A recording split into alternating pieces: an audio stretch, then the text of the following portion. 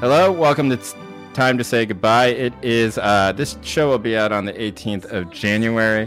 Right now, Tammy is in Korea. What time is it right now? Hey is guys, it is the 18th of January. it's the 18th. I'm in the future. It's 9 a.m. Okay. How are you adjusting to that? Is it weird? Do you always have to remind people like, hey, it's tomorrow where I am? Yeah, and I'm trying to do some reporting on the States from here, and it's like messing me up because I'm basically not sleeping because of the interview times. But it's good to see you. Oh yeah, I have enough trouble being in California with that. Exactly. Stuff, I can't the even 3-hour imagine difference. Yeah, it's like, I can't handle this. Andy, how are you doing? Andy's in Pennsylvania still. The state of Pennsylvania. I'm good.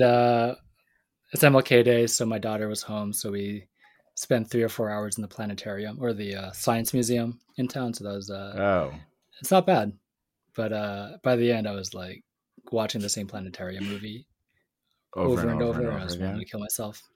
Wait, but, what? What do you mean? They only have? Yeah, don't they have others? They rotate, but every time we went back, it was the same one about stars. Wait, but how many? Which I learned a lot about stars. I didn't know much about stars. How long's the movie? It's like 20 minutes. So how many times did you watch the 20-minute long movie? 2 times. Okay, that seems unnecessary. Can't you just say, we already saw this, and then I know. I mean, but you have a 4-year-old. Does she want to, does she not watch things she's never watched before? I don't think that the planetarium thing would be a problem, but yeah, you're right. She does watch things over and over again. Yeah. She's seen Bug's Life at least 30 times, I would say, which is like fine.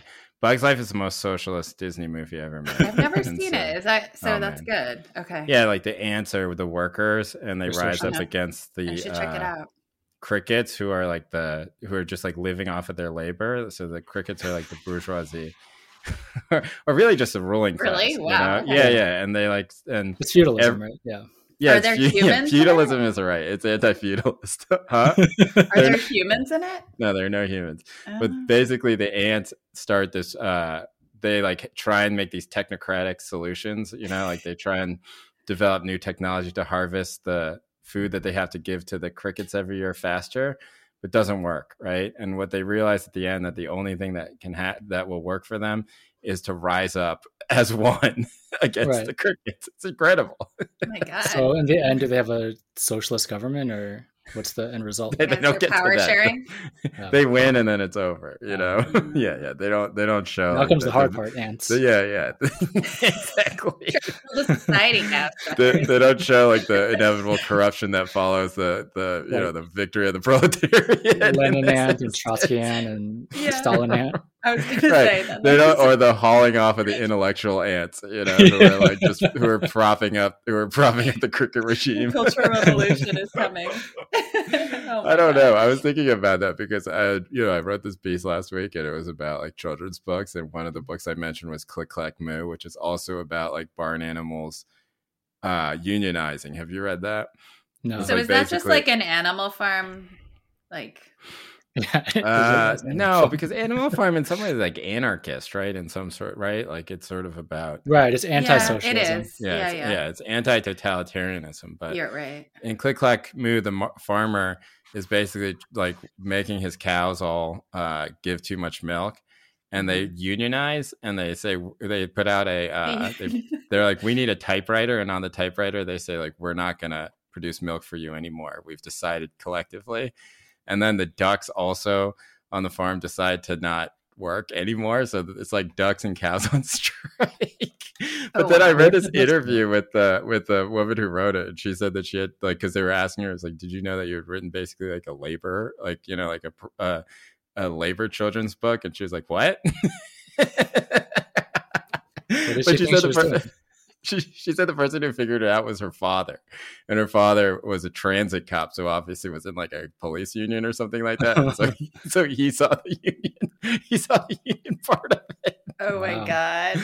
Oh man, Click Clack Moo is great too. But yeah, Bug's Life is basic. I really think it is like basically socialist propaganda, and you will never dissuade me. How did it get made? I have no clue. Now. I have no clue, but it's like very clear, right? Like they are literally working to provide all the food for the crickets who do nothing all the time except terrorize the ants. And what the ants don't realize until the end is that if they all rise up together, that the crickets are powerless against them. And so they do it. And then do they have like right-wing burnings of the DVDs of Bug Life? Like when we were kids and they would like smash the CDs, like rock CDs and stuff. Yeah. I don't think they've noticed, but and I also don't think that they really want to, you know, there's plenty of Disney propaganda that's not socialist, right? But this one, I mean, I don't know. It sounds like it's anti-feudal, pro-capitalist. Like now the ants are free to buy and sell their labor. No, they don't do that. They provide for themselves. They've like, you know, they've reverted. They form a co-op. Yeah, or they reverted to like one of the societies that like Graeber and Wengrow approve of, which I can't even track. I've listened to 4 chapters of that now on Audible. Oh, you're listening to it? It sounds complicated. Yeah. It's like the history of the universe, right? Yeah, on audiobook. I like it. It's one of those books where like the back and forth about it is better. You know, like the conversation about it is actually better than the experience of reading the book. Sure. Like the first 2 chapters about like Rousseau or something, and I'm reading through it, it's like, I don't give a shit. You know, I'm sorry. Like I want to. And then they're talking about, you know, most books about prehistory are just about like, you know, somebody reporting on all these interesting and fascinating societies, and we're not going to do that. And I was just like, no, that's what I want, you know. just download the shit in my brain so that I know how like societies that I never even knew about how they operated. Like that's why I'm reading the book. You know, I don't want this meta conversation that's you arguing with 4 scholars about what Rousseau said, you know. Right. But whatever, you know, that's the problem with the intellectual left, right? It's just that. I mean, do they do like have pure messaging? Like, let's kill all these crickets. Was that basically, because Kwame Anthony Appiah has that whole critique of it in the New York Review, which I followed, but I haven't read the book. Of the Graeber book. Yeah, and then Wengrow responded to it. What? Wengrow responded. Do they put like 1950s anthropology on audiobooks? You could listen to those. They put everything. Do you know what I'm listening to right now? Oh my God. I'm driving around listening to I'm listening to like the Black Jacobins while driving around. Oh wow. So does that work though? Like I feel like I can't take it in that way. I don't think I could. Who reads it? Like I don't Michael remember. B. Jordan or something? Some British dude. All these are read by I've some never British read that dude. in full. Right. Well, that was the thing. I have never read it in full, and now I am listening to the whole thing. It's great. I was driving around with my kid listening to it, and then it was like all these horrific descriptions, and I was like, okay, maybe this is know, hopefully she's not absorbing all these horrific descriptions of what people did. Okay. Anyway, we were supposed to talk about Wordle, but I think we have a good introduction at this point. We don't have to talk about it. It's stupid. I hate that. Is it Scrabble? Right. Okay, if you don't even know what it is, we're going to skip it. All right, let's go to our... Everyone's doing it, though. Okay. Our first topic today is we wanted to, there's like this sort of like weird conversation. No, I don't want to say it was a heated conversation going around about Amy Wax again. And I generally want to ignore Amy Wax when she comes up in the news because I just think she's a troll. For those who don't know, Amy Wax is a tenured professor of law at the University of Pennsylvania. She is definitely on the right. Now that itself isn't a problem. Of course, there should be and will be professors of law who are on the right, but Amy Wax seems to get herself in trouble all the time for saying things that are like really racist, you know? And so like the first reason why she got in trouble recently was because she made this comment saying that like all the 1Ls who took her class, 1Ls being first year law students, right, Tammy? That's what a 1L is. Okay. That consistently the black students got in who took her 1L class were at the bottom of their class. Right. And she was basically saying this as like an argument against the most charitable way to say it is to say that she was using this as an argument against affirmative action. Right. And sort of touching on this mismatch theory, which is very big in the anti-affirmative action circles, which is essentially that if you take students who can't compete at these schools and you just plug them in, that they actually will have bad experiences. And, you know, some of these arguments, I think, when made in good faith are things that should be considered, right? Like, so like there's statistics that are put out about how Black and Latino students, when they come in as freshmen, their desire to go into STEM fields is higher than all the other, every other group of students. And then they generally don't go into, they sort of wash out of STEM. STEM fields, and like that argument is saying that, well, at these elite schools, right, like their preparation to be in these places because they did not go to these elite, like sort of finishing schools, right? Like it's hard for them as freshmen, but generally they might catch up by the time that they're seniors. But like when you're a freshman and you're trying to take a biology class and you're in this strange place, right? Like you've around a ton of white people, around a ton of privilege, that sometimes it's hard. Like, I don't know, like that type of argument I think should be considered. I don't think it's necessarily true, but sort of mirrors my experience of going to an elite college after like going to a big public high school. Like I was not prepared to take a freshman biology class at all. I don't know, Tammy, did you find that when you went to like, I were was you definitely unprepared.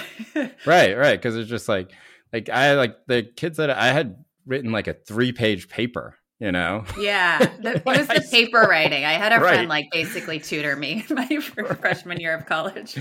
So I got to vote. I took a class with Eddie Glaude, who's now on like MSNBC and everything like that. Yeah. And wait, the Princeton professor?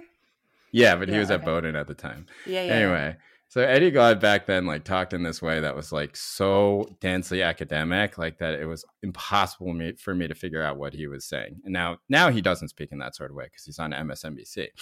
But so like the first class I took was like a religion class, and we read like Walzer or whatever. I had no clue. Like I would look at the books and I like could not read them. I felt like I was illiterate. And so then I was trying to catch up in class while he was talking. Like I was dead, like nothing, no penetration at all. So I wrote for my first paper, and he gave me like a C-, and he was basically like, you have no idea how to write a paper. And I was like, I know. Like I'm fucked, man.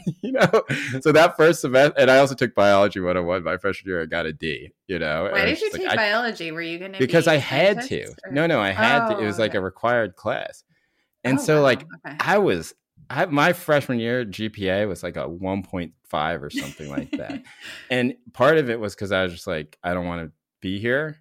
But part of the reason why I was like, I don't want to be here was because like every single class I took was too hard for me, And so like, is it inconceivable that, and like, I think that part of the reason why I got into Bowdoin was because of affirmative action, because they didn't have any minorities, And so like, is this like something that should be talked about? Sure.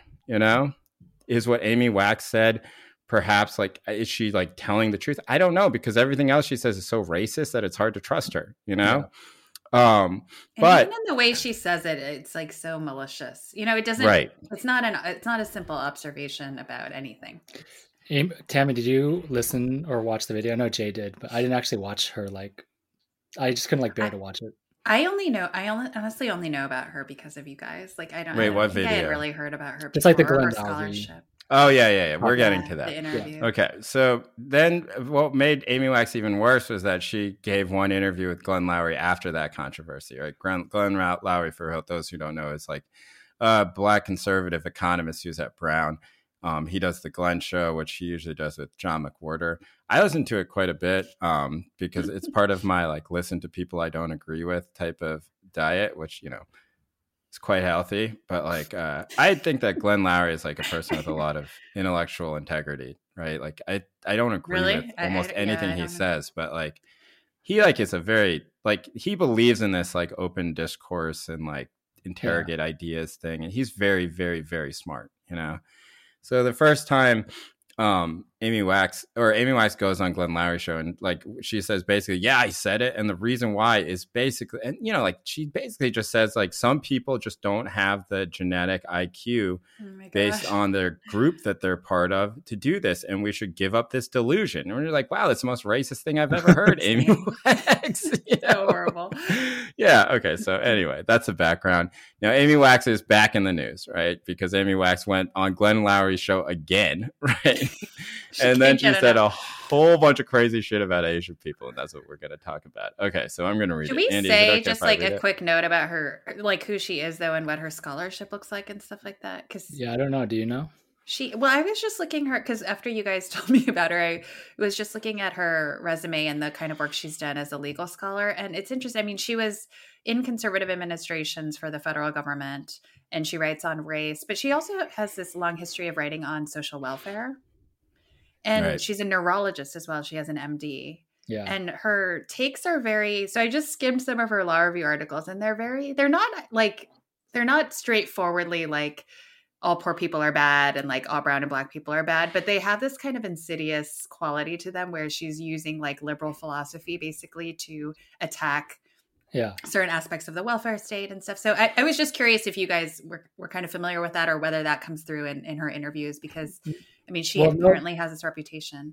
Yeah, I think the bridge between the missing link between all this was even before the 2018 interview with Glenn Loury. She got in trouble for just talking about Western civilization. She wrote an op-ed about Western civilization. Oh yeah, so I think Western civilization and like classical liberal values. That's like the missing link. Yes, right. Exactly. He's like Ben Shapiro, basically. Right. Yeah. It's like what Ben Shapiro always said. I see. Okay. But you know, Ben Shapiro is Ben Shapiro, and Amy Wax is. I mean, they're the same. You know, I mean, Ben Shapiro went to like Harvard Law School when he was like 14 or something like that, right? And I think they're both the same. Like, you know, at some level, they probably have extremely high functioning brains. And then they've used it to conclude, you know, they've just used it to basically become controls, saying, you know, racist stuff all the time. I see. Okay. Right. So on the Glenn Loury show, which I will say I listened to before this whole controversy, because I told you I listened to the Glenn show. And I was like, this never happens. I was like actually disgusted by what she said. I was like, what's going on? Am I becoming like a liberal or something? The most recent one disgusted you? Yeah. This is disgusting. Anyway, so we'll read what she says, right? She says, the Democratic Party is a pernicious influence and force in our country today. It advocates for, quote, wokeness, demands equal outcomes despite clear individual and group differences in talent, ability, and drive, mindlessly valorizes blacks. Which she says the group most responsible for anti-Asian violence, regardless of behavior or self-inflicted wounds, sneers at traditional family forms, undermines and disparages the advantages of personal responsibility, hard work, and accountability, and attacks the meritocracy. I confess I find Asian support for these policies mystifying, as I've failed to see how they are in the Asians' interests. We can speculate about Asians' desire to please the elite, single-minded focus on self-advancement, conformity, and obsequiousness, lack of deep post-Enlightenment conviction, timidity towards centralized authority, indifference to liberty, lack of thoughtful and audacious individualism, and excessive tolerance for bossy, mindless social engineering.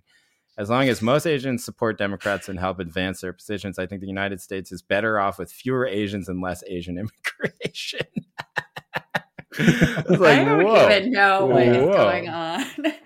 So she says, like, that was her written up part. The thing that she actually said on the show was like even in some ways worse, because it was even less it was less thought out, you know? Right. And she was basically saying that too many Asians are woke, you know, like that's the problem. It's like too many elite Asians are woke. And her example was that, like, listen, there are all these South Asian women who are doctors, like they go through medical school and they go to the most elite institutions, and they're on the front lines of wokeness, talking about how bad America is and about all the systemic injustice and everything like that. And if you think that that's so bad, why did you come here? And I was like, whoa. She's also kind of saying the quiet part out loud that a lot of conservatives probably think anyway. Right. And then this gets into like all the conversations we've had of Asian first and Asian American, first generation, second generation Asian Americans who are like, yeah, why are we with the Democratic Party? Because it's blah, blah, blah, like what's in it for us. So in a weird way, she's like, there's also like a very uncomfortable part of this as well, right? Like she's not, you know. That's why we want to. She's also channeling some of the MR Asian stuff at the same time. Like what? Like attacking, like the part, well, first of all, this sort of misogynistic attack, but also the whole thing about like elite Asians, you know, doing X, looking Y, and Z and not, and sort of, sneering on regular Asians, this sort of thing. But then she goes on a racist thing that isn't sneering like what the MR Asians would say. Well, the difference between that and other people who make that argument, you know, which sometimes, you know, includes me, is like that she actually, her argument is that we should also get rid of all the poor Asians. Well, that's the thing. Like, I know. That's why there's a breaking point after that. Yeah. She's like, they should be the first ones out the door, you know? And it's like, maybe we can keep some of them to run our IT, you know? But like with their, you know, because that's a place where their like conformist Confucian minds would be best put to use. Well, is like, but then Glenn Loury was also like, oh yeah, Asians do have technical minds. Right. This wasn't Glenn. I will say that, so you know, I will defend Glenn Loury for most things, but this was not his best moment, right? And I didn't see that. What did he say? I will not be listening to this guy. So in the write-up of the interview, and then he's like, in the show notes, it's like, Asians are technically minded. Yeah, well, Right. And he also Andy. history has proven. he didn't really argue against. He didn't really like. Yeah. There's some things where just like, people always expect somebody to like pick up their notebook and throw it in the face of the person they're interviewing and be like, excuse me, how dare you? And sometimes you can't do that. Sometimes it's better to ask follow-up questions that allows the person to sort of hang themselves, which is what I think a charitable person would say that Glenn Lowry did. I think most likely he's just so committed to this, like, we need civil discourse, that when somebody says something so ragingly racist on a show that he's like, okay, that is an argument and let's interrogate it. But it's clear he doesn't agree with Amy Wax about this, you know? But the reason why, the first thing I want to talk about this is like, I don't know, is this like, this is clearly how a lot of people think of, like, in some ways she's doing people a favor. This is like basically the subtext to what Tucker Carlson says about the 1965 Immigration Act on the show once a week, right? He does. This is how a lot of people think about it. It's like, well, there's some smart Asians, but they're not that creative, and they're not really American. And it sure does seem like the elite ones are like, like pretending that like they're part of this multicultural coalition, even though like, Black people hate them, like it's like that seems to be the common conservative argument against Asians, isn't it? Yeah. I mean, it's weird because I think she's saying like, Asians, like their function in society, right? Like the niche they serve in society is fine. It's just that they, because of their lack of post-Enlightenment conviction and their timidity towards centralized authority, vote for the wrong party. The party that goes against, I don't know if she would think Asians have these values, but I'm sure many Asians do have these values, right? Of personal responsibility and hard work and so on and so forth, right? So I don't know. Maybe on the episode you listened to, Jade, was she more committed on like what does she actually think about? Like he was like, because Glenn Lowry was just like, what do you mean? Like that's, shouldn't stare at like what's wrong with having some like people who can add to the economy and offer like scientific and engineering expertise. And Amy Wax said, but Glenn, does the spirit of liberty beat in their chest? And I was just like, oh my God. It's amazing. But she's making broadly an anti-immigrant argument generally, because she also says there needs to be a focus on people who are already here, legacy people, which was like an amazing and all the low IQ people need to be gone is basically so argument, it's not just Asians, but Asians are here as a stand-in for a larger population. And then as you were saying, Andy, the connection to the wokeness thing is sending her over the edge. Yeah, Andy, are you offended by what Amy Wax said on a personal level? Wait, sorry, there's a smoke alarm going on in my house. Wow, is your house burning down? No. It's very sensitive to the kitchen. I think it's off now. Okay. Andy, are you offended by Amy Wax? Am I offended? I mean, I guess. I don't know. It's like super racist, but I don't know if it's personal. It's... I don't know. I actually read a piece. I don't know if this is like totally speculative. It's on Above the Law talking about what to do about her. And it went into this whole like speculative thing about she just has mental issues. Like she just has issues with like wanting attention and she's just doing this to gain attention. And she's a troll. It's like, it's obviously like horrible what she says. I guess this gets in the question like, well, what are the consequences of this? Especially with regards to like how much should the university do anything about it? Would this affect students? Does this affect her ability to do her job? Is she just a random person saying this on some podcast nobody listens to? It's like, I guess that's harmless or not harmless, but it's like you can kind of ignore it, right? Like that's all within the capacity of like what's allowed. But by saying this stuff, like, is this undermining her ability to be an educator? Should these ideas be allowed at a place like Penn or at any good decent university in the country?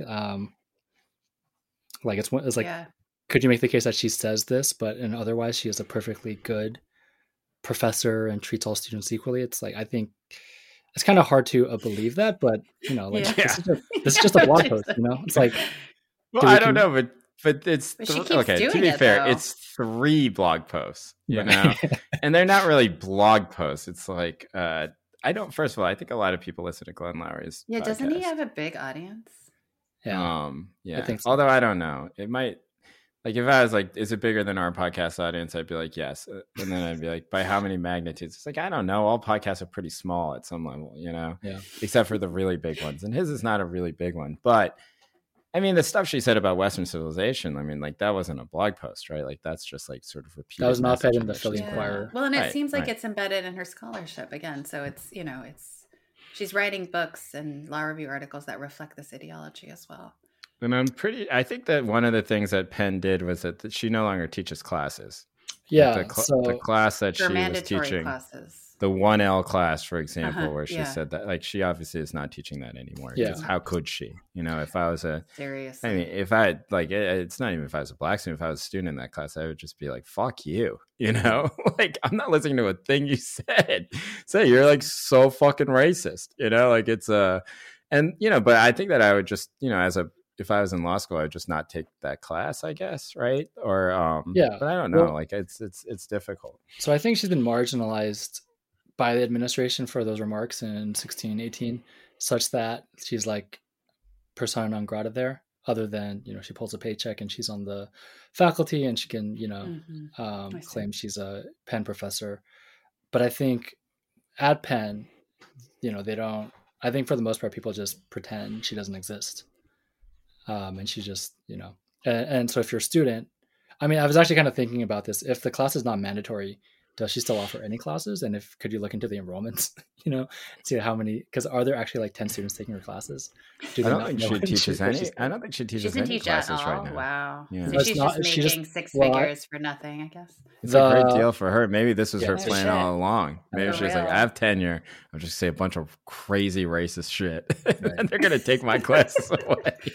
And I don't have to grade any more papers. I don't know. I don't know what her deal is. Like, I mean, she is teaching classes. I'm looking at her class load now. Is there enrollment? I mean, maybe the students just don't know who she is. I don't know what the enrollment is, but she taught like conservative political and legal thought in fall of 2020. It shows me, at least. Okay. Oh, you can just say that. Conservative.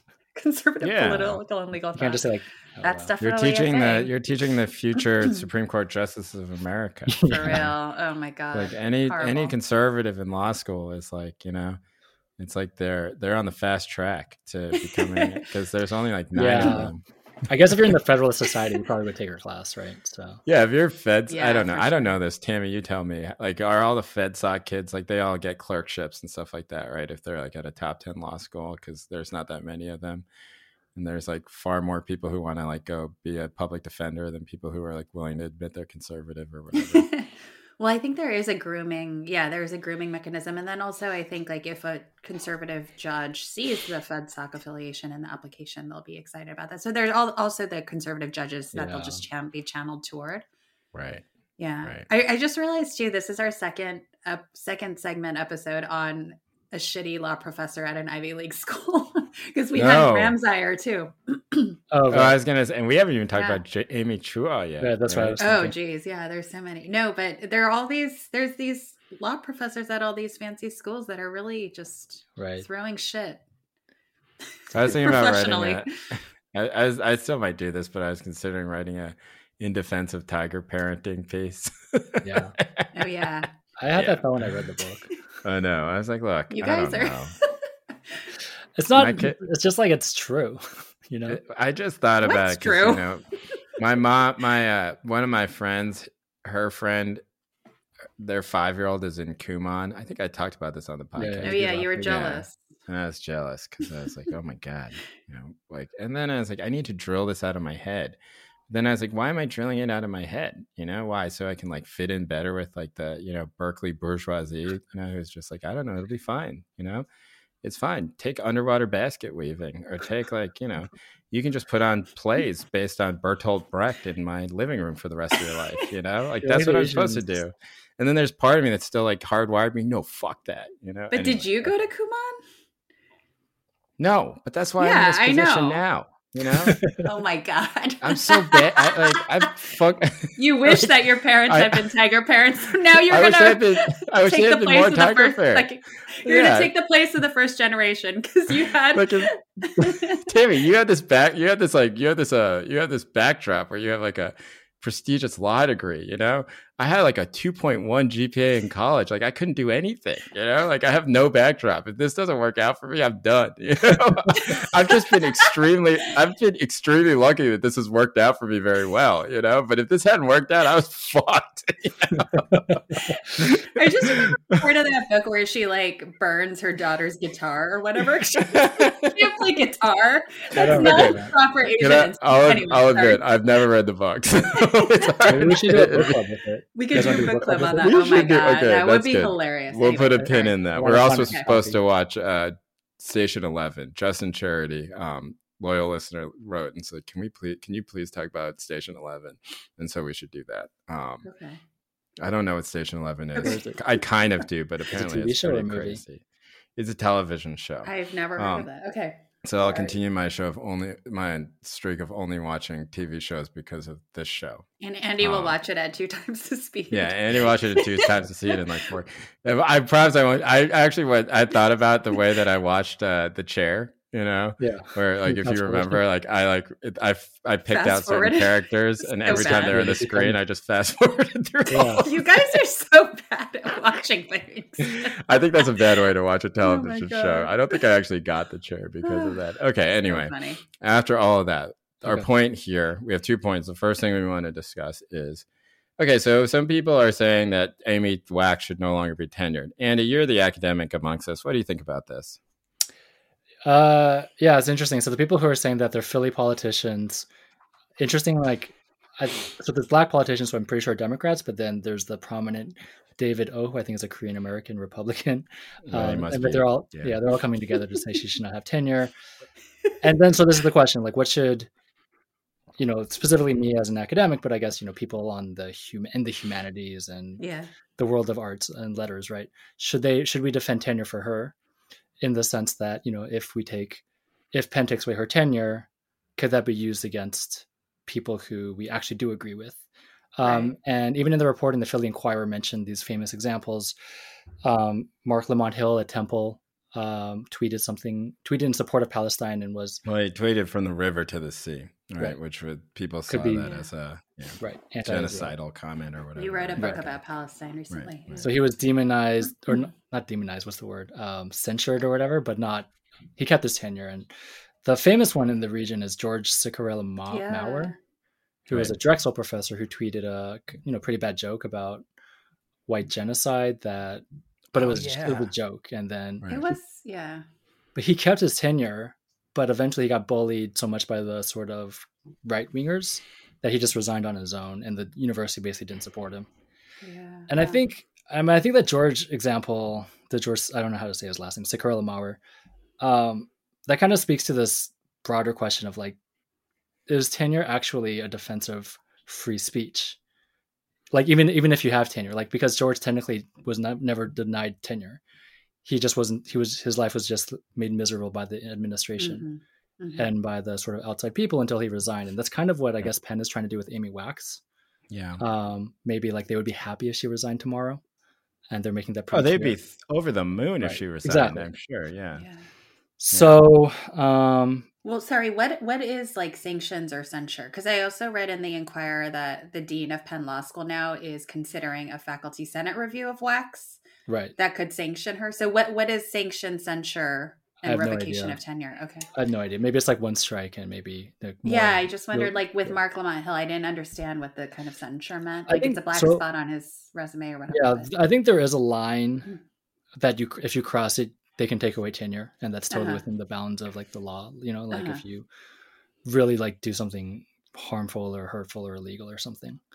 I think the reason to defend tenure, so there's like a free speech argument to defend tenure, right? Like, I saw another professor at Penn made this argument, Jonathan Zimmerman, which seems to me a little overly idealistic, saying, well, if Amy Wax believed these racist things, then we should have a debate about it, and we should actually like have a discussion about it, and the marketplace of ideas should decide, and we shouldn't have a chilling effect on discourse and so on and so forth, right? And to me, that's just naive about like you don't actually need Amy Wax to have those discussions, and also like the marketplace of ideas isn't actually being protected. It's really like society kind of comes up with what you can say and what you can't say, regardless of tenure. I think there's a piece that I sent you all from, I don't know how to say his last name, Greg Afinogenov. He is a historian at Georgetown who wrote a piece about tenure that I think was a pretty good one. He was saying like basically there's two justifications for tenure. One is the free speech one, but he says that's shaky, and like history shows like if an administration really doesn't like what you have to say, they'll do something to you. Yeah, like and the second one is just economic. That like what tenure represents is economic security for faculty. And I think on that grounds, like that is like that's worth defending, right? Like this stuff is really just about like who has power, and tenure is like one small step in like helping faculty like maintain some sort of maintaining a paycheck, maintaining a sort of a living against administrations that are trying to kind of take away those positions and kind of make the workforce as flexible and kind of temporary as possible. But then, so I was thinking, like me, the academic, I was talking to my friend about this. We, the academics, should defend tenure because that's like our jobs are on the line, or our economic well-being is on the line. But then again, it's like, is that a leftist position? Is that a position for good, or is it just like we are defending our own security? But that's also legitimate, right? I mean, also because at private universities, faculty aren't allowed to unionize under the current National Labor Relations Act. Yeah. And so, it's another way of having some sort of protection. Yeah. I mean, I think also I wanted to bring up like in Greg's article, right, there's also kind of a sub-argument about it being about free speech, but also a civic role in society. He groups those together. And I feel like in the WAC situation, that's also something that's important to consider. Like, we want to protect our academics and scholars' free speech because we also want them to inject these ideas into the public discourse and to enrich our lives. We also see them as people who are role models for our youth, et cetera, right? And when you have a figure like Wax, where that breaks down so completely, like what then are you protecting? I feel like is an interesting question. Right. The thing that he writes is like, within and beyond the academy, workers are routinely fired and harassed for political speech or for organizing. The unique status of certain academics has become harder to defend on intellectual or political grounds now than in the mid-20th century. The tenured professional is much richer. Professoriate, right, is much richer, whiter, and more male-dominated than the rest of the academy, let alone the population at large. Humanistic academics today recognize in a way their 1940 president, not that socially marginal, blah, blah, blah, blah, right? But basically arguing that, like, that it is important to have these positions. I don't know. Tammy, what do you think? Is it important to have tenured professors? Like, should we tolerate Amy Wax because we want to protect the people on the left who are going to be attacked for sure? I mean, you saw this with all the CRT stuff, right? It's not professors at Harvard that are being attacked for the CRT stuff. If it's higher ed people, it's like people teaching at community colleges and stuff like that, right? And like nobody gives a shit about them in the press, so they're just wiped out. And it doesn't matter. Like nobody cares, right? And so, like, is having this sort of robust protection of it important to also protect the people who like are actually be affected by this? I guess I don't have any problem with the Penn dean saying that they're going to put her through this review because of the egregiousness of the comments and the fact that she's basically not teaching anyway. Right. Like, and again, like with the whole civic role thing, I think like that's really important. Like she is basically like not a citizen in good standing within the community, but, and I don't know whether subjecting her to faculty senate review means that we're threatening tenure writ large. Like generally I do support tenure, and I think it's really important for academic discourse in this country. I think like right now I'm in Korea where there's like a mandatory retirement age for professors. I think it's at 65. And everyone's out. And now people are living a very long time, and that's like raising a lot of questions for folks. And I think like in general, that has been a decent policy because it does clear out space for new academics to come in. But that it can also be a harassing function in some ways for older academics. So I don't know. I'm a bit torn. I just don't, I think I would say I do support tenure. I don't think that, criticizing her or censuring her is really going to affect it for very many people. Yeah. I mean, to be clear, what Greg is saying, I think is he's actually saying, I think what I think he's saying is defending tenure for people who have tenure now is not a leftist position. That's just defending letting the elites keep the elites. And yeah, this is mostly for response to kind of clarify what the quote was about. He was saying to actually make this a leftist position, you would have to say even non-tenured faculty should have these protections. Yeah. And obviously the sort of obvious counterexample would be like grad students who teach and you know, are in the news for basically like at Columbia, basically being harassed by the administration for going on strike and demanding better conditions. And they're treated in a way that tenured faculty wouldn't. So I think that's what I was trying to say before. Like defending Amy Wax isn't really about, I will say it's about more about my self-preservation than I think it's any sort of like leftist cause, right? I think to make it a leftist cause or some sort of to tie to any sort of broader politics, I think that's what Greg is saying is it can't just be about defending an ever shrinking circle of people who are probably, you know, the most well off within the administration, within the university to begin with, and just saying like, well, that's a starting point for everyone else is probably not enough, because that is kind of the position of the university. That's been the position for like decades, right? Like, we should leave the system as is. We should give the tenured faculty all the protections. And that's a starting point. Well, it's not a starting point because the number of faculty who are tenured is shrinking as administrations try to cut costs, right? So I think Greg is kind of asking for something more radical than talking about tenure, which I don't know what that actually looks like. But I think it was clarifying for me to say like, yeah, I think I want tenure, but like I don't want to like mistake this for like socialism. You know, I just want job security. Right. I mean, I don't know. I think about it. It's like, look, at some level,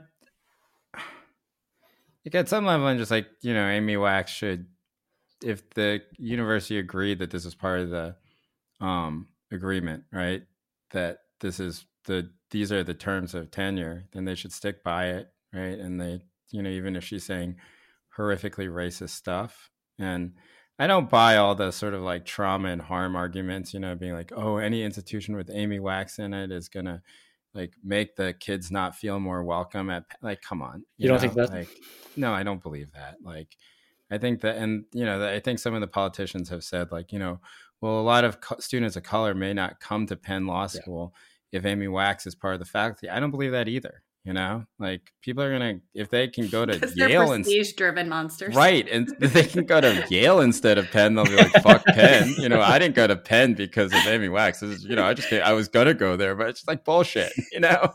But if it's between going to Penn and going to, I don't know, like the university, I don't like any of like a second tier law school or something like that, or even one like 3 spots below Penn. I don't know how prestigious Penn is like relative to other ones. They're all going to go to Penn. Right? Am I wrong, Tammy? Like, this is how the law profession works. Sure, that's true. But also, they did have to take away her 1L teaching rights because there was this thing. Right. About, no, like, I'm not. I don't. Within I don't the class, right? I don't think she should be teaching classes. You know, I'm just saying. I'm just trying to dismiss some arguments out of hand before. You know, like, I don't buy that this like hurt, like penumbra harm thing is not right. Right. Like, does it make Penn Law School look bad? Yeah, it makes Penn Law School look bad. But I don't give a shit if Penn Law School looks bad. You know, like who cares? I don't go there. I wasn't an alumni.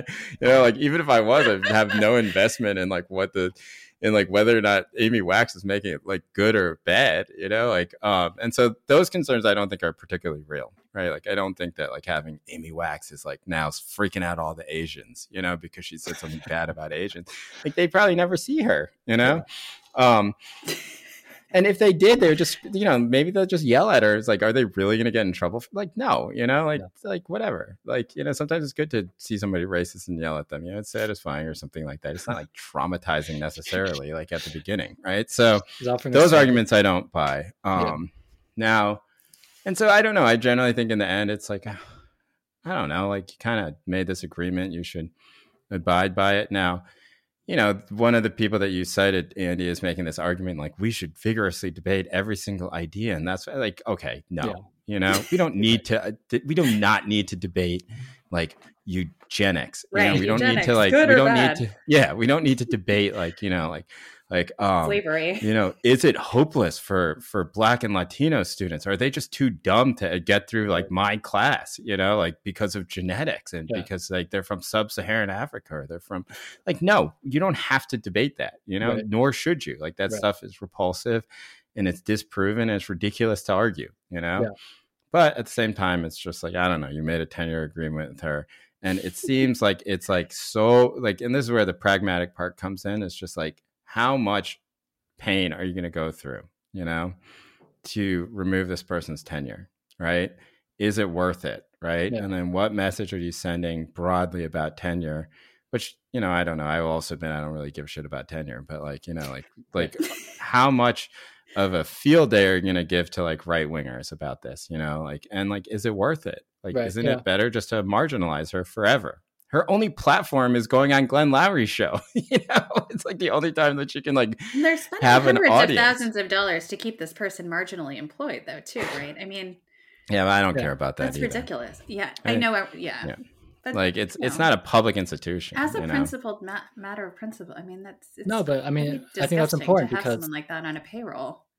But I think, well, okay, yeah, I guess there's a question of like who are you like sponsoring, advocating for? But that money question I think is the heart of the matter, which is like, why is this worth defending? It isn't because we want to preserve our marketplace of ideas, because we don't believe that's like, we're not naive enough to believe that's real, and we know that gets circumscribed all the time. It's more about defending, you know, because up until now she did earn her job, like she did work to get a job and deserves a salary.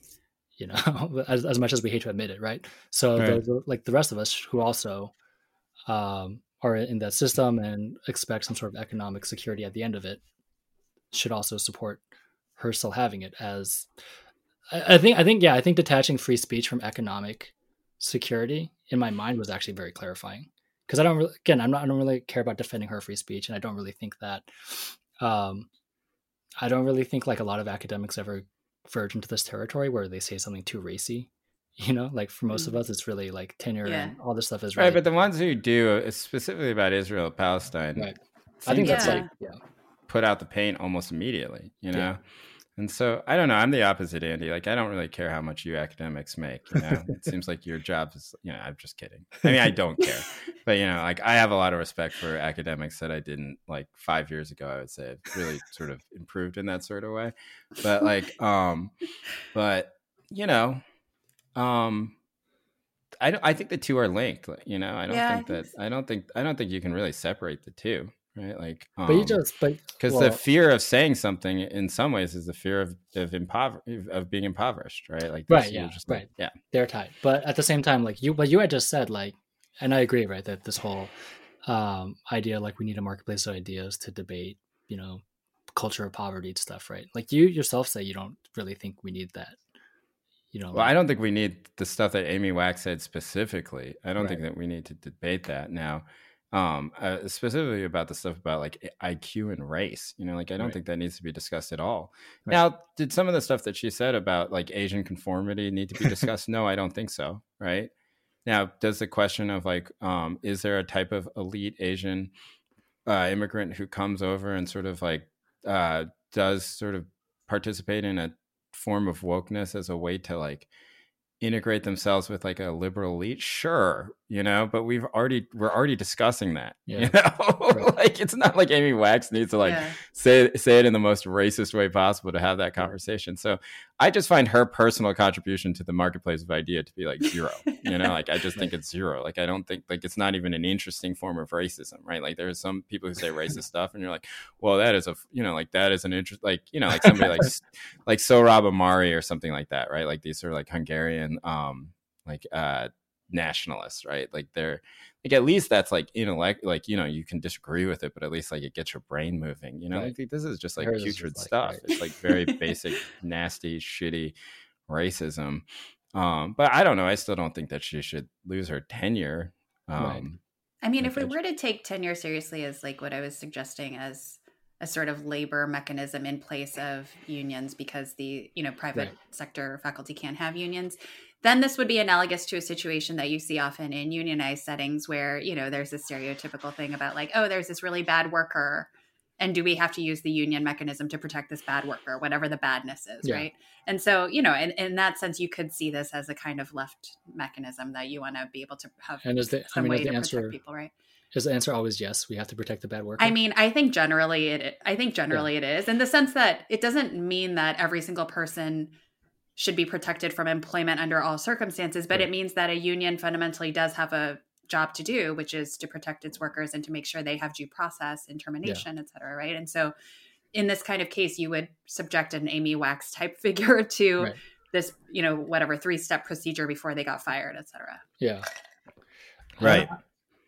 I think the most egregious example is, I don't know if have you all heard of Arthur Butts? He's at Northwestern. No. I think he's in engineering. And I think after he got tenure, he became like a Holocaust denier. Oh, that's right. Yeah. And I don't know, he may be retired by now, but it was like the worst example of this. And the administration over and over was like, we hate this man. This is the guy who was blogging about the Holocaust, right? He like wrote pamphlets. I think he wrote, Unreal. I don't know who published them, but he wrote long. Yeah. He has a whole Wikipedia page about, he waited till he got tenure. And then he was like, are we sure the Holocaust happened? Oh my God. But I think that was probably like the extreme example. Andy, what takes do you have that that you're ready to unleash once you get it? I will come on this podcast though. Yeah, just drop them. I want to know. Yeah, I don't know. The last thing I want to talk about with this subject is basically like this is one of the things that I thought during it. I want you to respond to it, which is just like, all right. We're currently going through this thing where like there's a parent revolt in a lot of ways, right? Against schools, right? And you heard Glenn Youngkin today, I think, say like parents need to have more control over public schools, right? We are going to rebuild America with parents, right?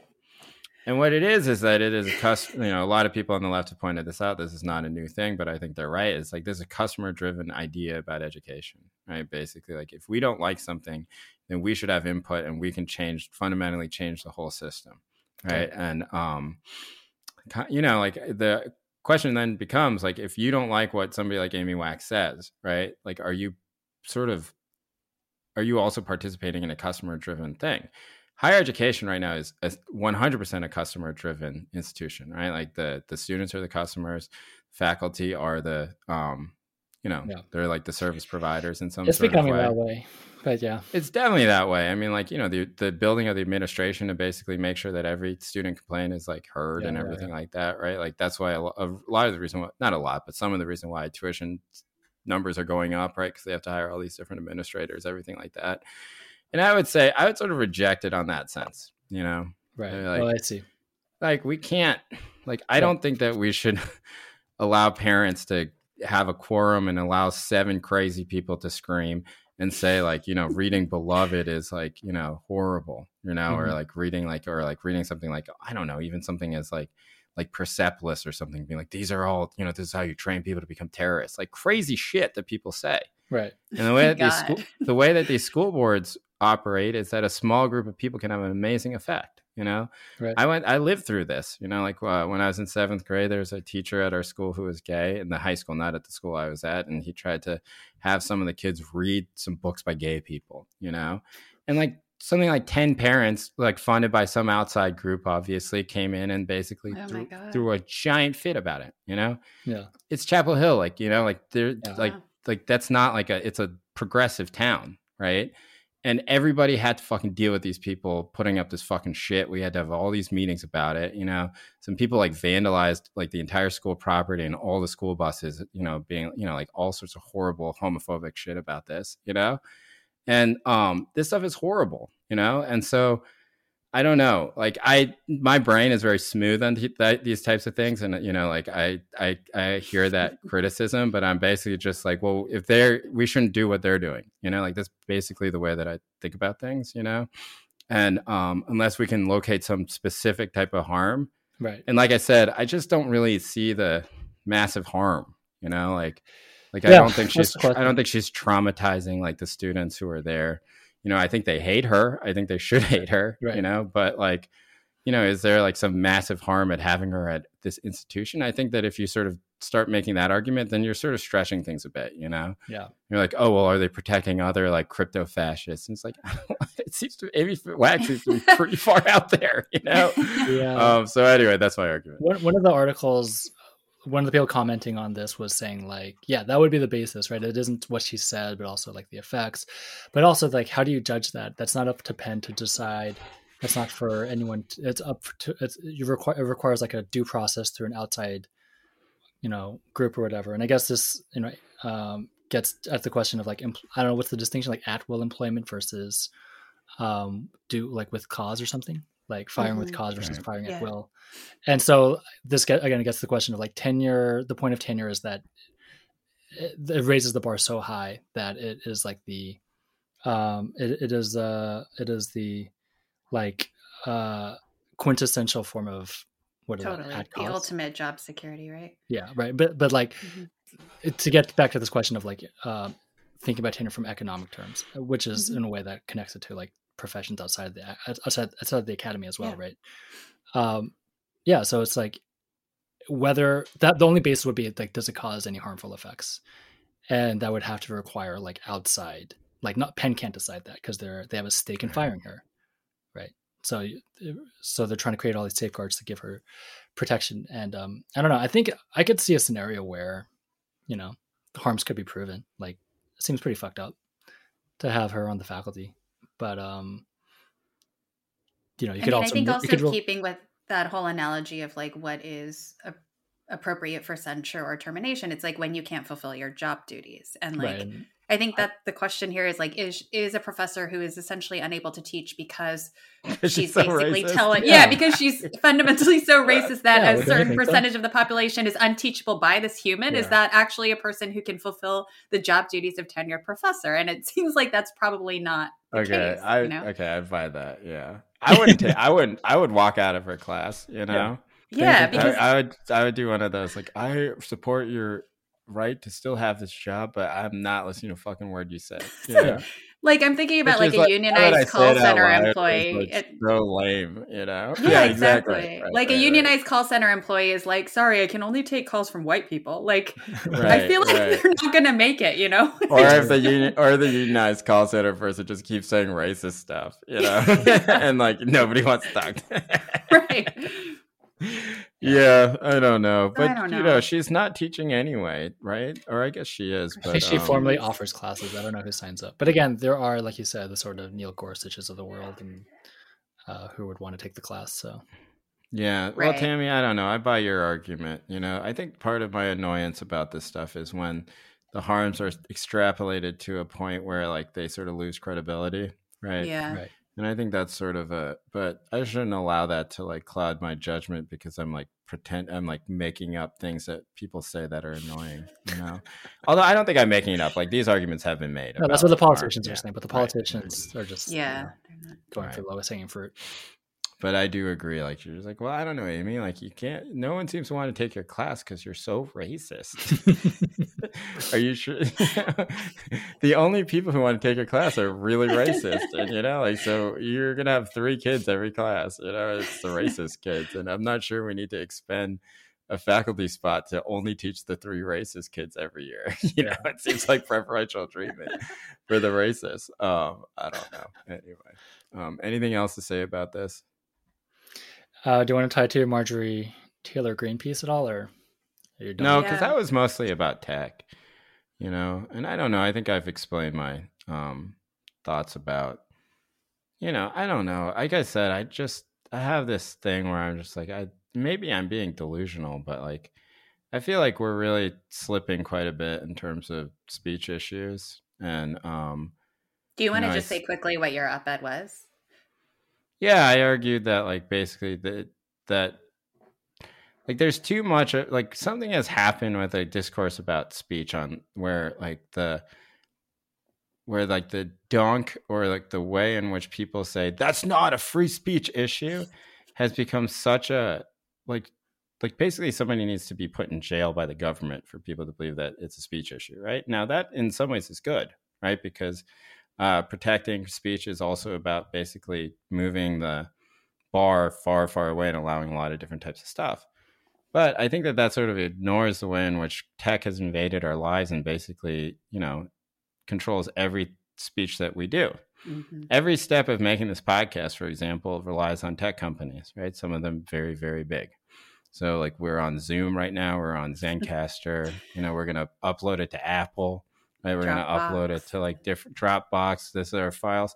Every single step of every communication that any human being has outside of face-to-face communication these days is mediated through a tech company, right? And that sort of allowing them to say, oh, well, we made a terms of service and somebody violated the terms of service, and so we can do whatever we want, right? Like, that's true.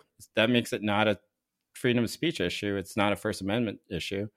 But that's kind of the problem, right? Like that, like we have these companies basically acting as governments, basically, with the ambition of becoming governments, right? Which is what Facebook is doing in the third world right now, or the developing world in a lot of ways, and especially in the countries where they provide all of the internet service, right? Like they completely control what every single person reads.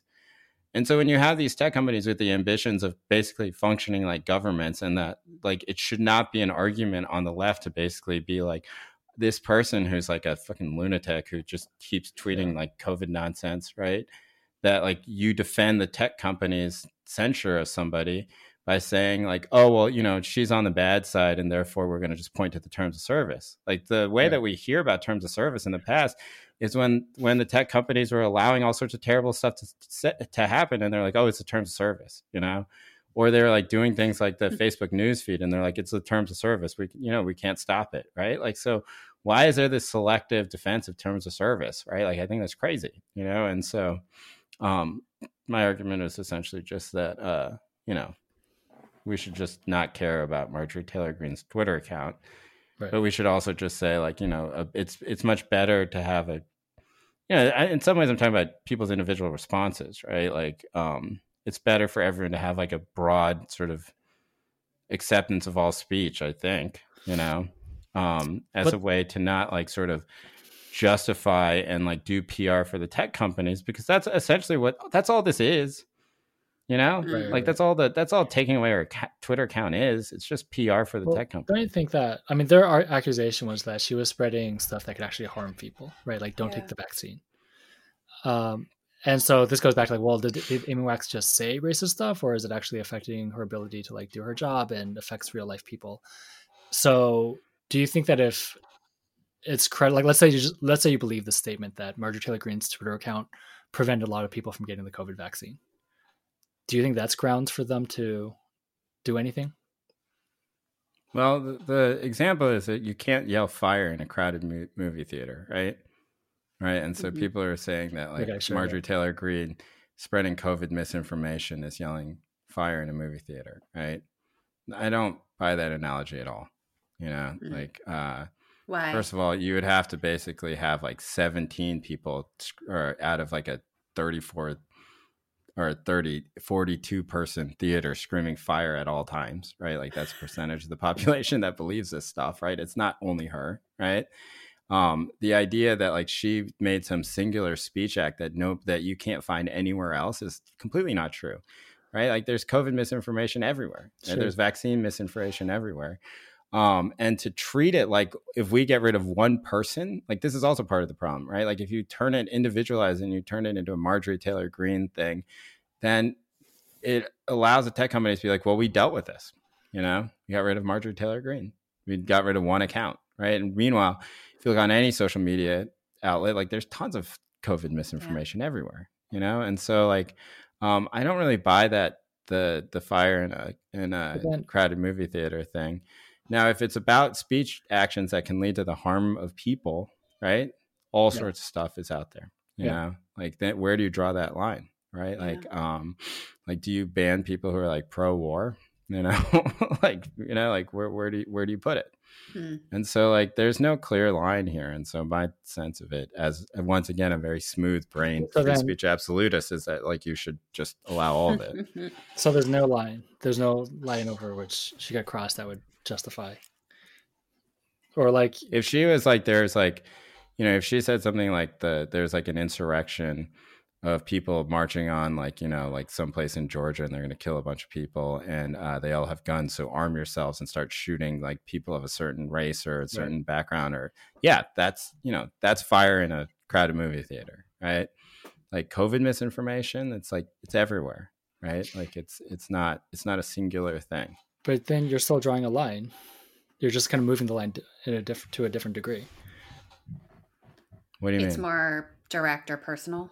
Yeah, you're saying like there are definitions too narrow, you should expand it, but you're still saying at some point there's a line that you would cross, right?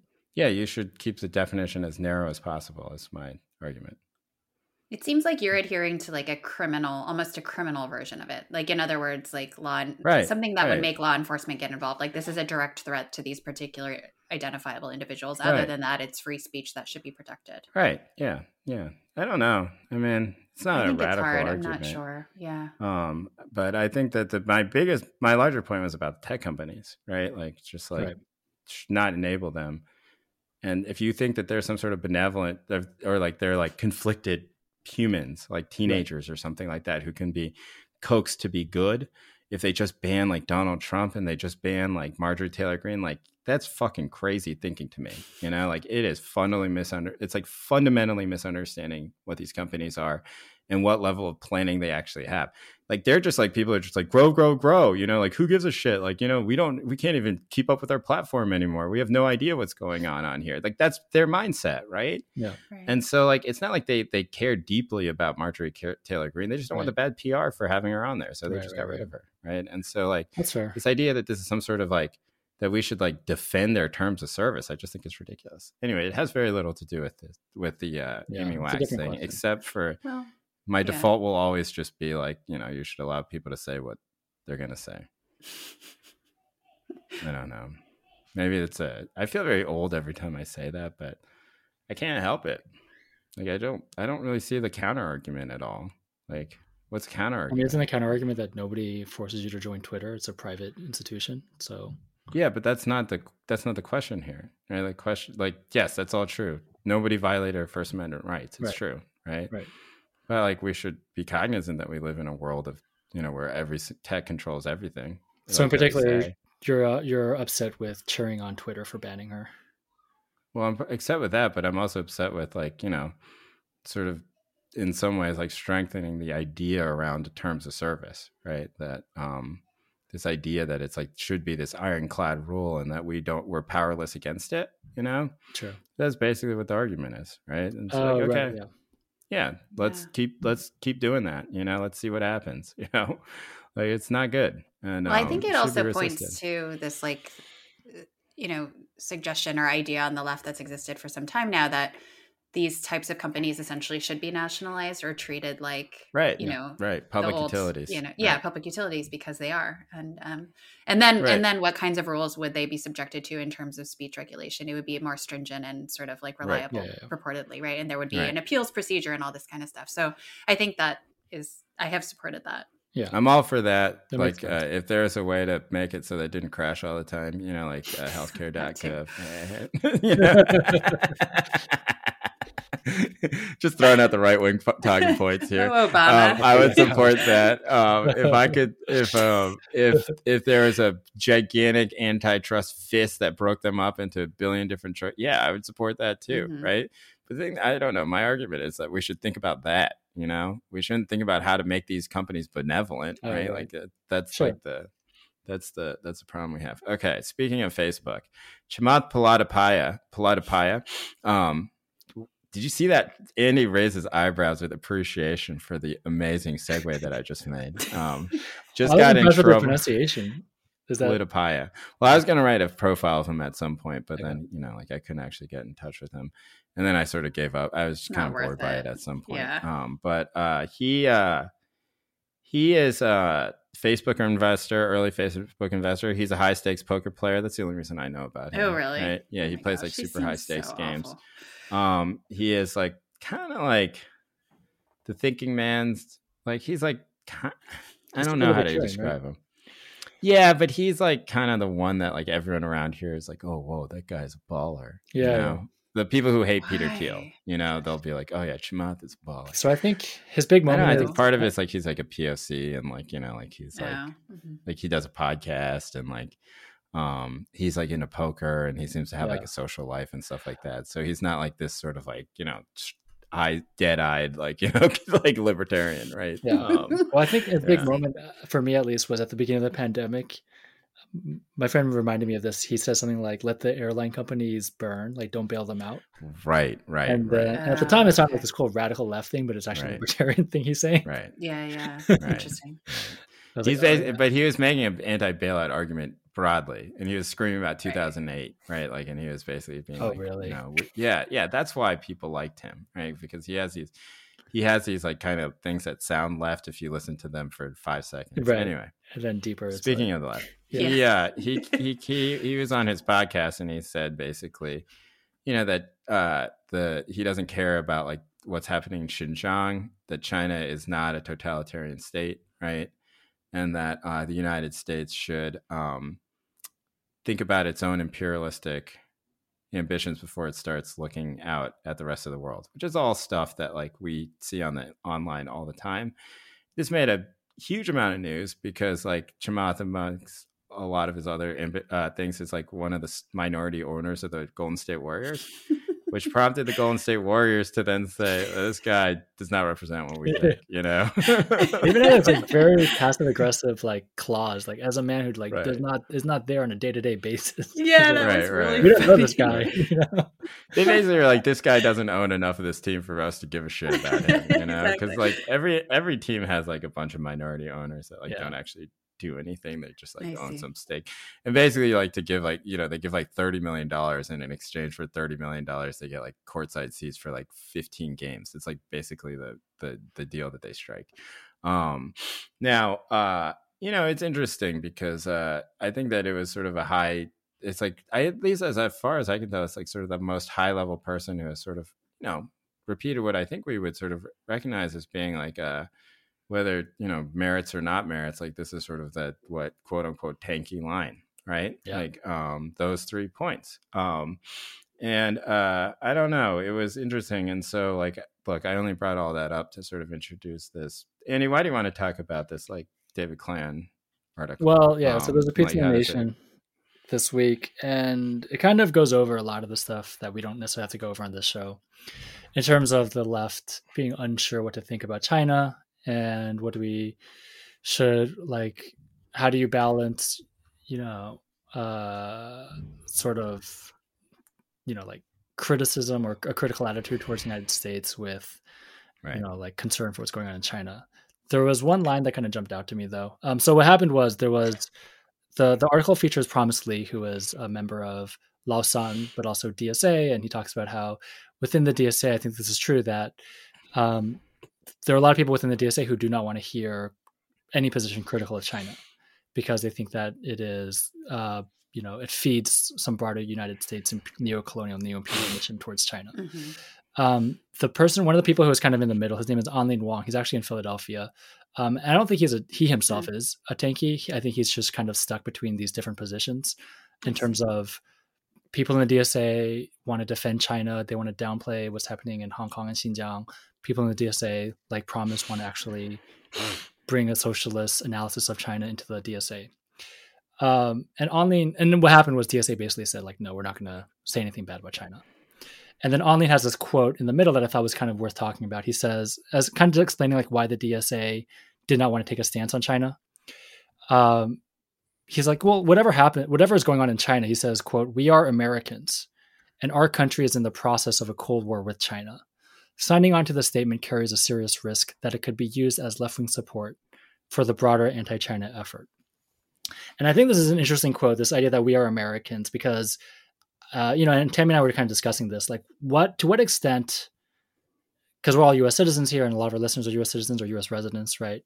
To what extent does being an American citizen or being a resident of the United States who benefits and, enjoys all the privileges of this country, what degree of responsibility or culpability should we feel, objectively or subjectively? And I think I have a much looser interpretation. Like I think it's, we can argue about like the question about China in particular, but in general, it's like, I don't actually feel that obliged. So like Anlin's position is like, well, as Americans, you're what Amy Wax was talking about. Yeah, exactly. No, because the spirit of liberty is not beating in your chest. Sure. Yeah, there's no liberty bell in my heart. Oh my god. I think so. What Anlin is saying is like, as an American, if I say something bad about China, maybe like, I mean, I'm like exaggerating. Maybe Joe Biden will hear it and be like, finally, we should invade China because the DSA said so. Yeah, right? no, that's the idea, right? And that's, I don't want to like caricature it, but that kind of is, That is what he's saying. Yeah. Right. Is it? And I don't know. I just feel like I don't really think. I think I have a very loose sense of responsibility as American, and maybe that makes me a bad person. But like I think I pay taxes here, and I enjoy a lot of these privileges and stuff. But I don't feel like I was consulted for any of these foreign policy decisions. Like I should oppose them, But you hear a lot of arguments about like Afghanistan and Iraq were fought in our name. So you should feel responsible for that. And I think that's true to an extent, but it's also like, but they didn't ask us to fight in our name, and we didn't ask them to invade Afghanistan and Iraq in our name, right? Yeah. And so, anyway, so that's just kind of like what I think. Like, it's not being an American is kind of an abstraction. Like, I think that kind of, I'm not really sure what that kind of analysis is useful for in this case, but maybe more generally. But I don't know. I was curious what you all thought about that idea. What do you think, Jay?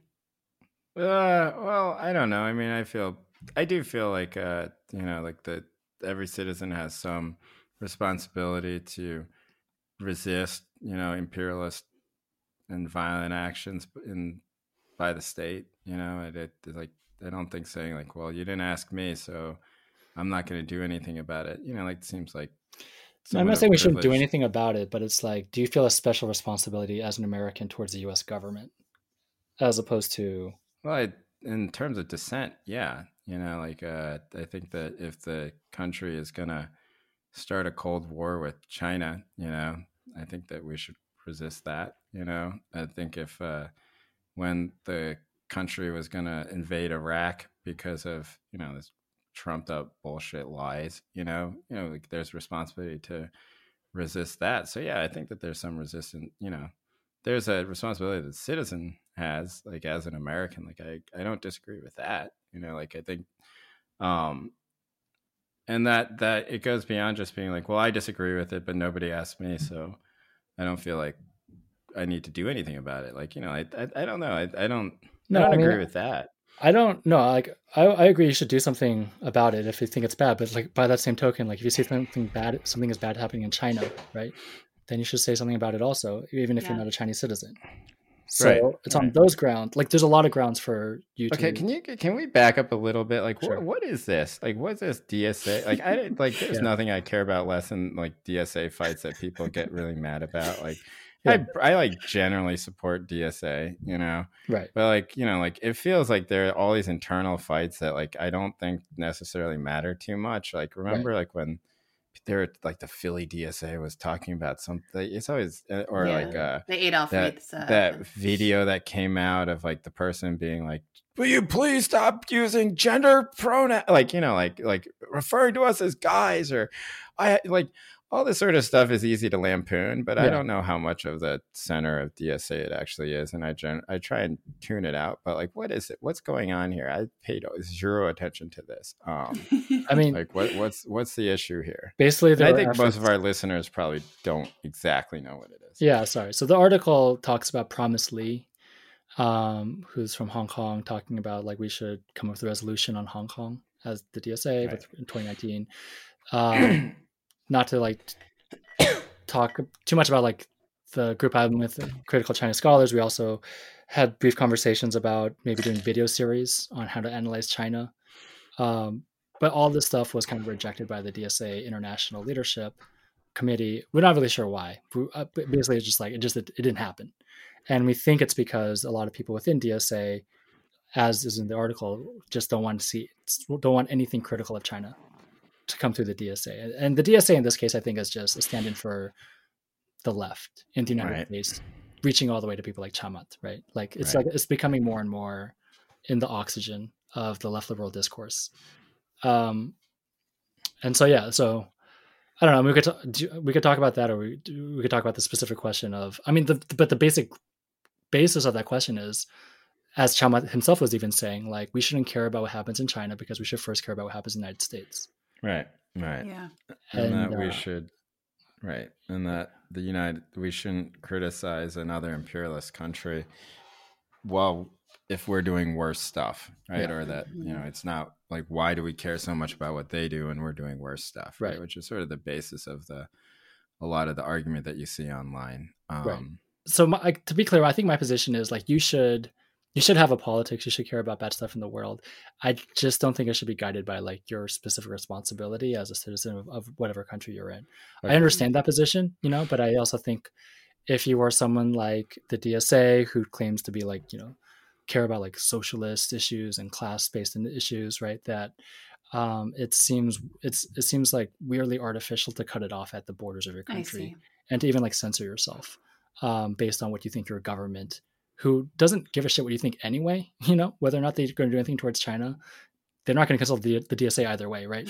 That shouldn't be a reason to like censor your own criticisms of other places where, like you very much could make a very leftist case for critique of the Chinese government and its treatment towards Uyghurs in Xinjiang or Hong Kong, So that was my basic position. I'm not saying inaction, but I'm just saying like, I think this idea of like, I think this idea that we are Americans and therefore we should do X, that should be kind of analyzed more closely, because obviously we are Americans and we do enjoy a lot of stuff and we should feel responsibility / guilt. But I think the degree to which is something that might be worth discussing.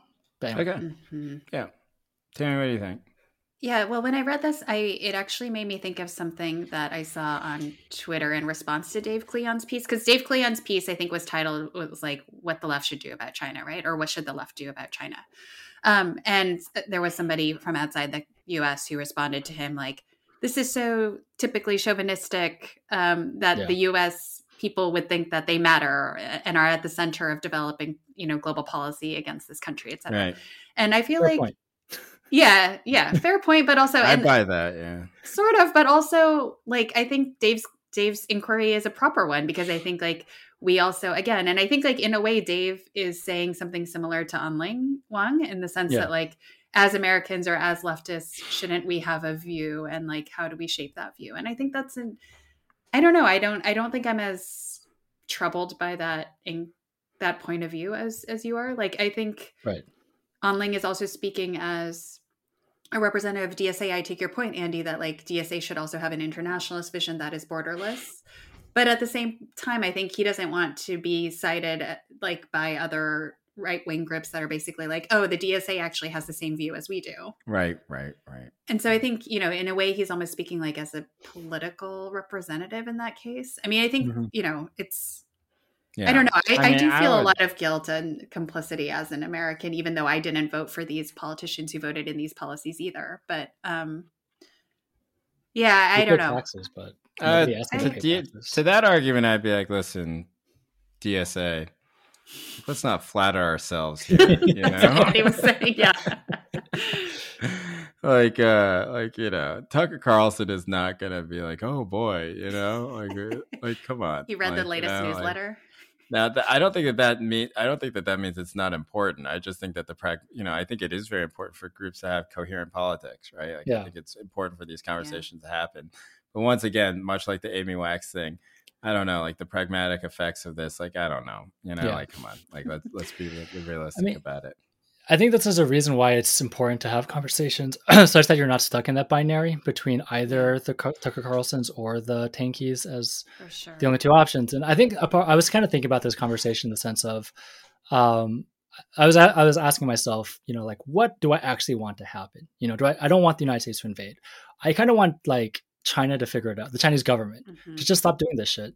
And for people, I don't know if like a revolution, like a grassroots thing will happen, but something like I want them to figure it out on their own, and maybe public opinion will contribute to that. I mean, it would have to be that way. But then like, well, what am I doing hoping the Chinese government does anything, right? I'm so far away from the Chinese government. Right. And then I have to ask myself like, well, what control do I have over the US government either? Like, I don't think I have any, other than like, if I'm just one of millions of people who participate in a social movement, right? But I'm not like the one with any direct control over what the US government does. Right. Yeah, sure. But like, I don't know if my vote doesn't matter because both parties hate China anyway, you know? So, No, I'm just kidding. right. I think voting's important, but Vote is important, but like it doesn't But actually in these change this concrete kind of stuff. policy right, decisions, like this yeah. idea that okay, so is this from the Cleon article? One reason China confounds the left is that it's hard to classify in terms of its basic ideology. Is it doctrinaire Maoist People's Republic or an integral part of the globalized neoliberal order? This is from Cleon's article, right? Mhm. Right. Does it represent an alternative to American economic hegemony, or does it undergird that hegemony? Should it be credited with lifting hundreds of millions of workers out of rural poverty, or blamed for using its cheap and politically powerless workers to undermine organized labor and anti-corporate regulatory regimes worldwide? Is it, in short, communist or capitalist, right? That does seem to be a central question, right? Like, and I don't know. Like, I will admit that I have some sympathy for I don't know. I guess I do have some sympathy for this. I do think that there is a rise of xenophobic messaging everywhere. Yeah, you know, for sure. And I do think that like things that you see this in like in like what's happening in Sudan and stuff like that, right? Where it seems like Chinese oil extraction or stuff like that in the Sudan, which I think is colonial and right.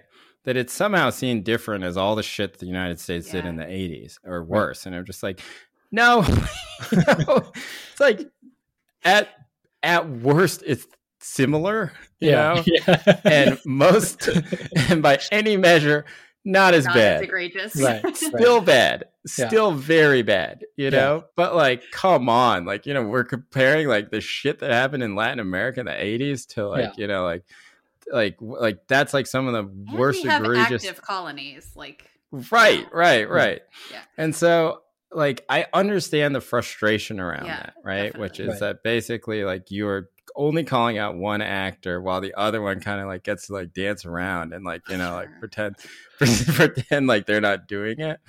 But I don't know, like I guess my one argument against that is always just like, okay, like for the people who care about international politics and colonialism, which I would say is probably about 3% of the United States population, right? Do you think that they're unaware of this? I don't think they are, right? And so now that might not be relevant in terms of the messaging, right? But I don't actually think that the anti-China messaging is necessarily about like imperialism, right? It's mostly just about like Xinjiang, and it's mostly about like the suppression of liberty, right? It's You're talking about from the right, from the sort of from the right, and the left, and Joe Biden, right?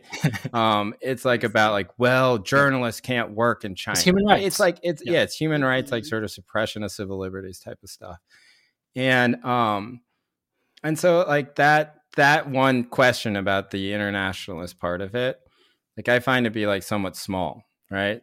But I will say within the smallness of that argument that I tend to agree with the tankies here. It's like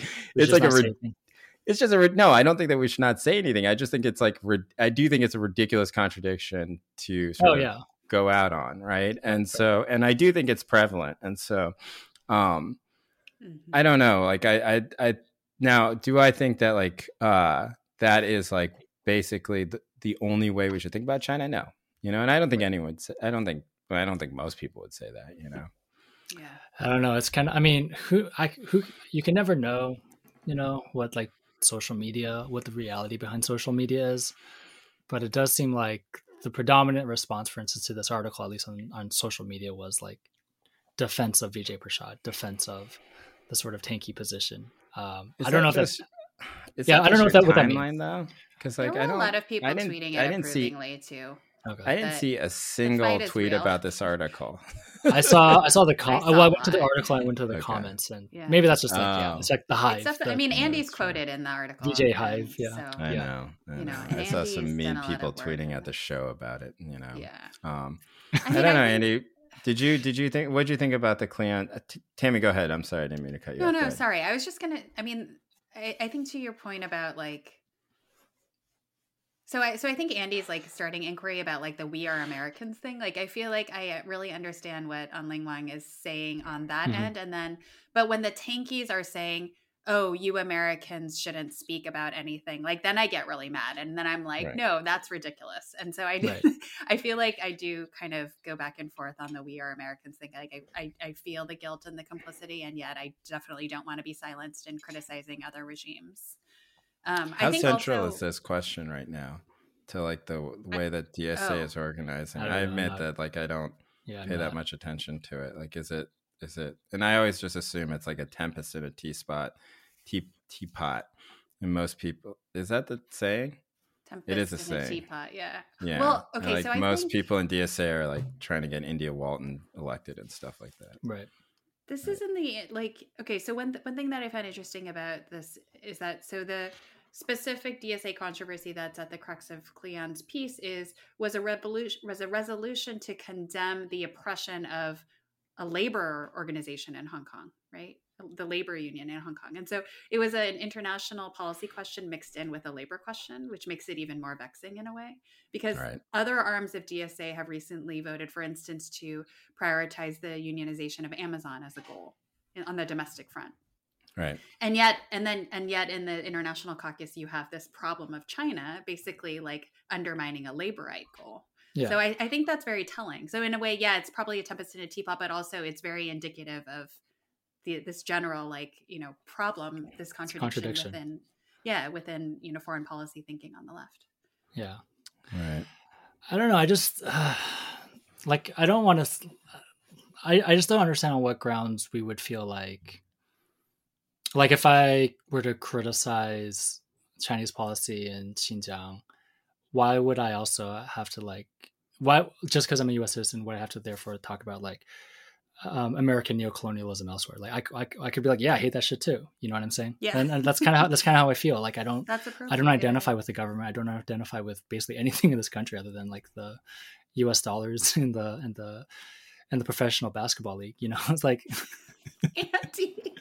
Andy, you're really making it, like, seriously, you're really making Amy Wax's argument for her here. You're educated in the finest Ivy League institution, I know, right? Taking up this position, educating the promising minds of America's youth, and yet the spirit, it's not just that the spirit of liberty doesn't, it's just like a deep apathy towards the future of this country beats it. I would say this, like, we know, for instance, my cotton clothing and the tomatoes in my kitchen might have come from Xinjiang, right? Using forced labor from Xinjiang. That's much more of a material connection that I would feel guilty about than if a Republican president I didn't vote for started a war that I didn't ask for. You know what I'm saying? Like, that's a very abstract thing. Because we're Americans, therefore we're responsible for that war, versus I am consuming the products of labor of an exploited person in a different country, right? Like, the latter one feels more real to me in terms of how are you bound to people around the world? But when you also go abroad, American you are products seen as all an the American. time. Yeah, that too. Yeah. And when you go abroad, you are seen as an American who, regardless of your particular politics, are representing this. Sometimes I just don't speak English. Right, but you also are like, you also you shouldn't just feel guilty about the tomatoes, from Xinjiang or something, right? You use American products all the time that were created under horrific labor conditions, and, for sure, yeah, and with companies that have basically imperialistic colonial ambitions, right? Like I don't know, if you use Instagram, for example, right? You're supporting that in some sort of way, so you should think about that. Am I supporting it? All right. Yeah, of course, by using it, yeah, of course you're supporting it. What else would it be? How is that so different than the tomatoes you're buying? How's the moral calculus so different? Because the tomatoes, tomatoes are the product of a workforce. I mean, you could say I'm supporting I don't know if it's supporting. I mean, I'm not saying I'm supporting forced labor in Xinjiang. I'm saying I'm consuming the product of their labor, and therefore but you're doing that with Instagram too. Yeah, and I can feel sure, and I feel. Well, I'm saying you shouldn't be callous. You shouldn't be indifferent towards one of them and opt out of just saying, well, I don't care about this because I choose not to. But I will. So let me rephrase it. Right? I don't necessarily feel more. I would say I would feel equally bad about the exploited labor that goes into my American products as well as the products from overseas. But one should feel the lines, the basis for that would be about the material connections or like the real connections, right? But to say you're a U.S. citizen and therefore you're responsible for U.S. politicians, dude, that's an abstract connection that I don't see. That feels much less real to me. You're saying that citizenship and our part of the social contract is essentially incidental or against your will in some way. It isn't a willful act in the same way that the consumption of a product that is the direct result of exploitation is. Yeah, I mean, obviously there are some ways I do participate and I do license, but I do feel like it is like. But I feel like it is. It's a very rich connection, actually, and that like, I don't know. I mean, I think like our the three of us having this citizenship that gives us all of these incredible privileges in the world is incidental, but also that's what makes it even more the source of like complicity and like make it problematic. I'm with Tammy. I think, but I don't know. I don't always know what to do with that, but I feel that very really like on a daily basis. Yeah, and we should, you should question things like, I don't like for this. We're having this conversation. This podcast be hosted by Amazon Web Services, right? Sure. Like we could. But that's not just an American company, right? It's a global company. It's an American company. I mean, what's the point of that distinction though? Like, what would be the so if like if there were like labor abuses with some Amazon, okay, there are labor abuses. Given that there are labor abuses involving Amazon and the rest of the world, right? It's like then as a consumer of Amazon, I would feel responsible both for that stuff outside the United States as well as in the United States. Is what I'm saying. I think you just feel much more connected to your consumer choices than your sort of citizenship. Well, I mean, consumer is just an example, right? Because I'm just saying, like the world is not just divided up by countries; it's also divided by like trade networks and like all that stuff, right? And it's like I'm sure you've had this thought before. Like, what do I have in common with someone from Alaska? Like, I don't have that thought. Okay, I mean. I don't know. It is interesting because I'm the only one. Incidental. I'm the only one. I was not a U.S. citizen until I was like 16. So maybe I drink the Kool-Aid a bit more because I'm the only one of us that's like a full-on immigrant. But I went through the naturalization process, and I don't think I thought. The questions are easy, so it's not like you had to study for it or anything. But like, I mean, they're easy if you like grew up in the United States and took like. Civics class, but like I think that I don't know. I do feel some connection to people in Alaska and Hawaii and whatever, right? Like and that should think about things in terms of you've been to Alaska. Yeah, I've never been to China either. Yeah, but you've been to other places around the world that you might have more of a connection to than to other parts of the US. Right. And Hawaii is basically Asia. Let's be honest. No, I don't feel that way. I would feel more of a connection to somebody in Iowa or something like that than I would feel to like somebody in I don't know, Vietnam or something like that. Is like this is all Benedict Anderson, by the way. I was going to say we're basically just doing imagined communities right now. Right. I do. Another book I listened to on Audible. I can't believe you did that. Oh, did that? Okay, that actually would. I listened to it on 1.5 speed, and I generally absorb like 90% of it, which is actually better than my reading books. My brain is fried. I can't read a physical book at all anymore. I either read it on my phone or I listen to it on. But I will say I read and listen to way more books than I did when I had to like open an actual book and keep a light on. Well, that's good. Yeah, I just burn through these things, Yeah.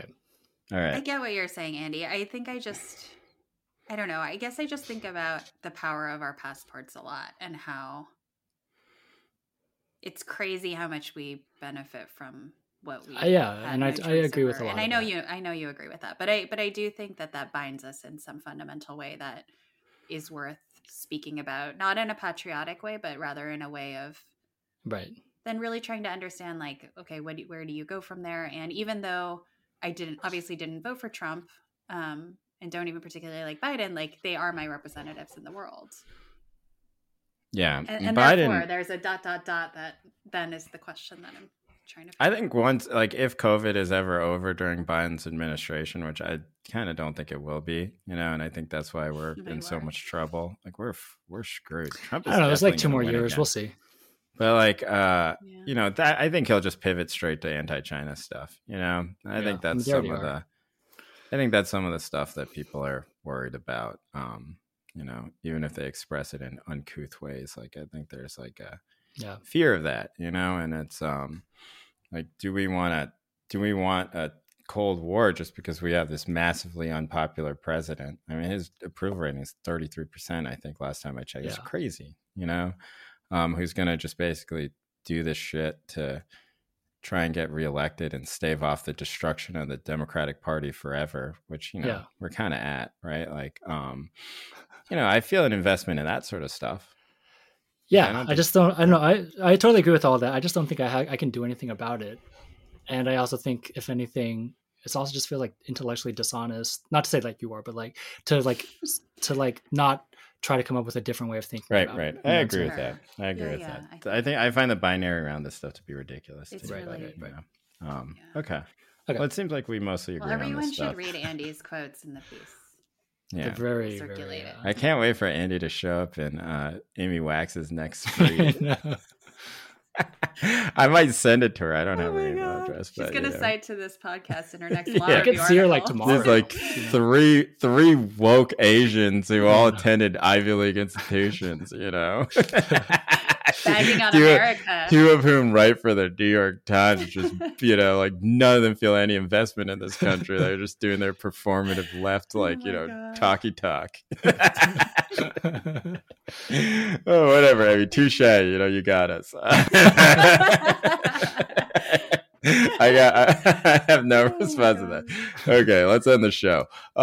Thank you for listening. We do this every week. You can support the show at goodbye.substack.com. There you know, that's another tech company, but you know, there you, and one that also is debated all the time on whether it's like good or bad. True. And it's like, what are we talking about here? You know, like how could it, like, I don't know. It's I don't know. I feel like I'm like ardent Substack defender, basically, in that when it comes down to it, just like, because it's better than publications, like legacy publications. No, it gives people like it gives journalists and writers like a way to make money. Like that's the part that I care about, you know. Right. And they don't have to be gatekept in the same sort of way, you know.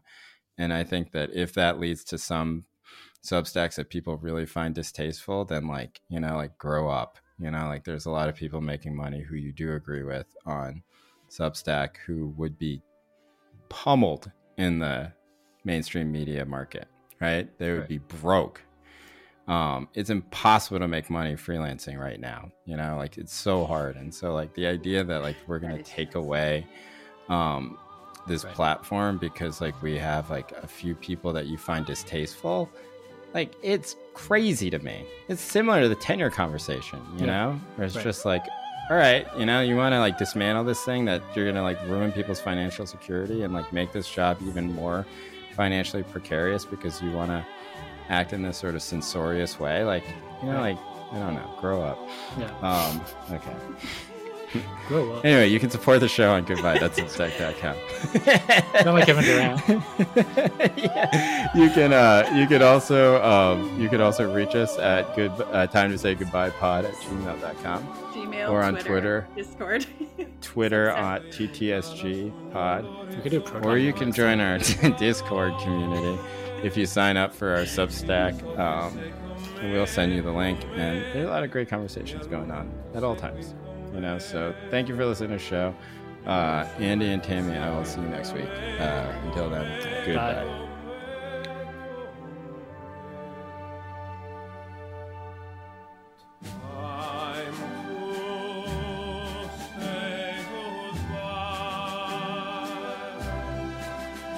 Bye. Is he